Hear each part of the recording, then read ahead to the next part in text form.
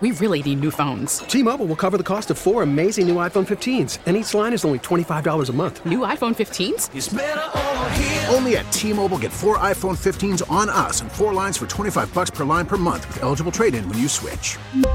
Minimum of 4 lines for $25 per line per month with autopay discount using debit or bank account. $5 more per line without autopay, plus taxes and fees. Phone fee at 24 monthly bill credits for well-qualified customers. Contact us before canceling account to continue bill credits or credit stop and balance on required finance agreement due. $35 per line connection charge applies. See T-Mobile.com. We get it. Attention spans just aren't what they used to be. Heads in social media and eyes on Netflix. But what do people do with their ears?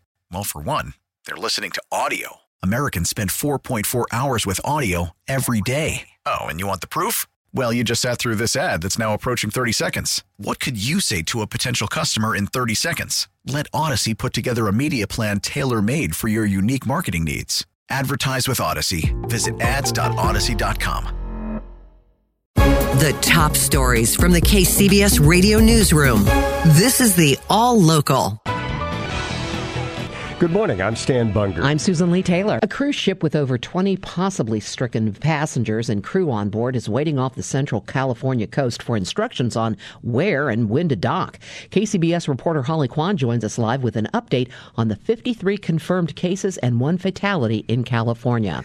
Yes, Susan, Coast Guard helicopters are dropping off 100 virus test kits to the Grand Princess right now, a few hundred miles from San Francisco. 21 passengers and crew believed to be ill, but no one will leave the ship until they've been declared healthy. This after a 71-year-old Rockland man died of COVID-19 after sailing on the ship's previous voyage. Leah and Laura are 2 women currently on board. They've been posting on this YouTube video. Just a lot of confusion aboard, and there's a lot of misinformation even in the press.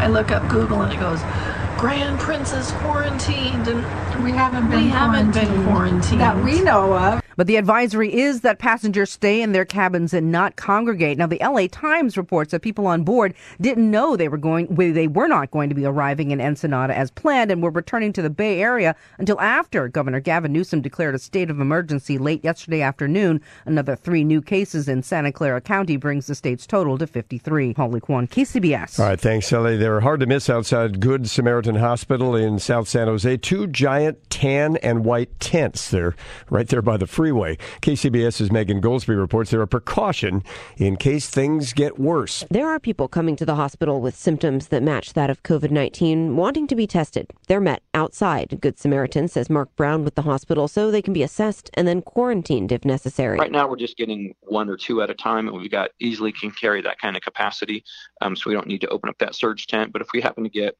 an influx of people that were either at the same event together or got concerned, this would allow us to be able to handle that surge like that. The big tents take some time to set up, to hook up to power and to hook up to air and be inspected by the fire department, which is why they've done it now. We just want to make sure that we're prepared, that our community is safe when it comes to us and that we're able to meet those needs. So there was nothing that we saw or that triggered it. It was just something that we felt now that the number has moved up and there's probably more out there, that we want to make sure that we were prepared and that we're able to handle anything, because we want to make sure that we're giving the best care to our community. Right now, they're permitted to be up for 30 days. Megan Goldsby, KCBS. Dan, San Francisco fire officials are now saying an e-scooter caused an early morning fire at a high-rise in the city's south of Market neighborhood. KCBS's Matt Bigler's on the scene, where he says one person was seriously injured in that fire. Susan, Eric Swenson was out getting the paper around 5:40 this morning when all of a sudden he heard his friend yelling for help from the balcony of his 9th floor apartment. Flames then broke out the windows of that unit as fire crews arrived on scene. They brought him out, working on his chest, I don't know if he's even still alive. The resident has been taken to the hospital in serious condition. His small dog was also rescued. Fire officials, as you mentioned, now say the cause of this dramatic fire is an e-scooter. And Swenson says he's not surprised. He's been having problems with batteries for the scooter. And so I think it was a battery explosion. San Francisco Battalion Chief Charles Crane says this fire in the 13-story residential tower on Clementina Street could have been a lot worse. Fortunately, the construction on this high-rise is very well done. It's compartmentalized, so it was contained to the unit of origin. Now, the brand name of that e-scooter that sparked the fire has not been released. From the scene in San Francisco, Matt Bigler, KCBS. Subscribe to the All Local wherever you get your podcasts and stream us on your smart speaker 24/7 by saying, play KCBS Radio.